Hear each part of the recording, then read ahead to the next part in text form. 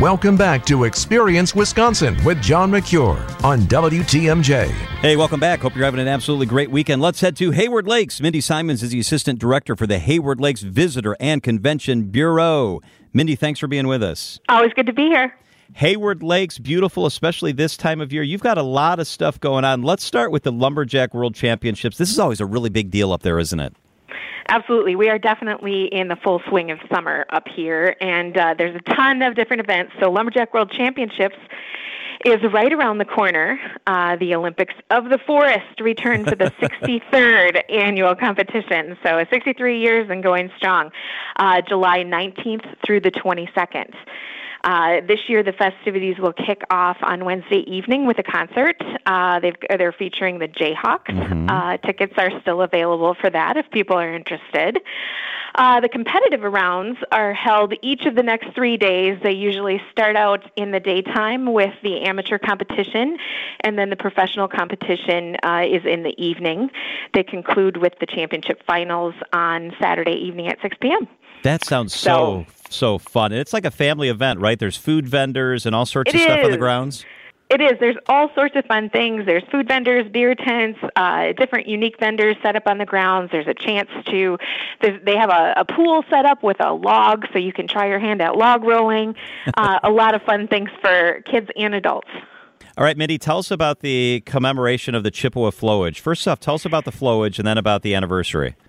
Yeah, so as most people who are aware of Hayward are aware of the Chippewa flowage, it's the Wisconsin's largest wilderness lake.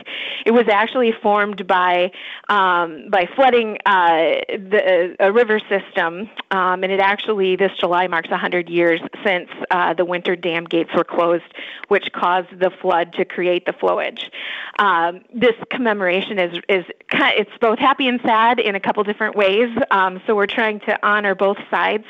Certainly, the resort population on the Chippewa flowage is a big thing for the Hayward area.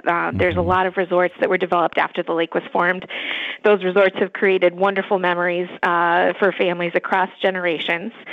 But the other part of the flowage flooding was that there was a forced removal of the Lakudere people that lived in the area. The flood caused basically them to be uprooted from their homes, and many of their ancestral graves and sacred sites were also flooded.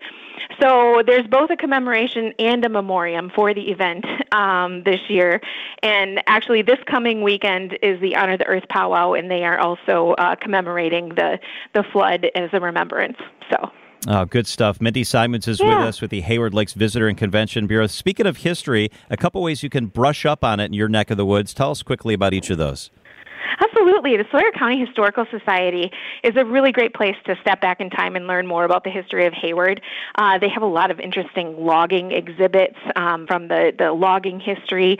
The museum is open from noon to 4 p.m. Thursday through Saturday during the summer months, and then also open certain days during the winter. You can always make an appointment. It's fully staffed by volunteers and a great way to learn more about the area. And the Stone Lake Historical Society. Absolutely. Just a short 12-mile drive south to the village of Stone Lake. There's another great place to explore the past. The Stone Lake, the little town of Stone Lake sits right along the railroad. So the Stone Lake Historical Society has an actual Sioux Line caboose from 1913 right outside the museum. Yeah, it's really neat. They've got a lot of historical railroad items and also a lot of information about the history of the cranberry farming in the area.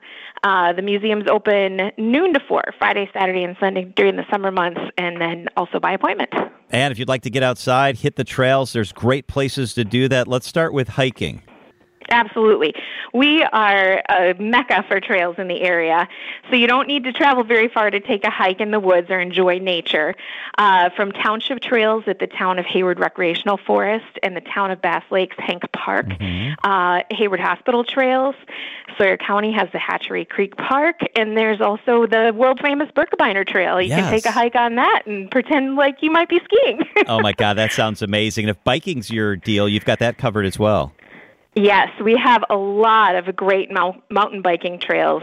We have 300 plus miles of marked and mapped mountain bike trails, and then 125 miles of actual single track trails. There's a lot of beautiful places to explore. There's also gravel roads with hundreds of miles that you can get your mountain bikes out on. So you can check out all of the maps and rental information at haywardlakes.com. And there's also ATVing. It's haywardlakes.com. You can get all the information there. Also info on lodging and dining.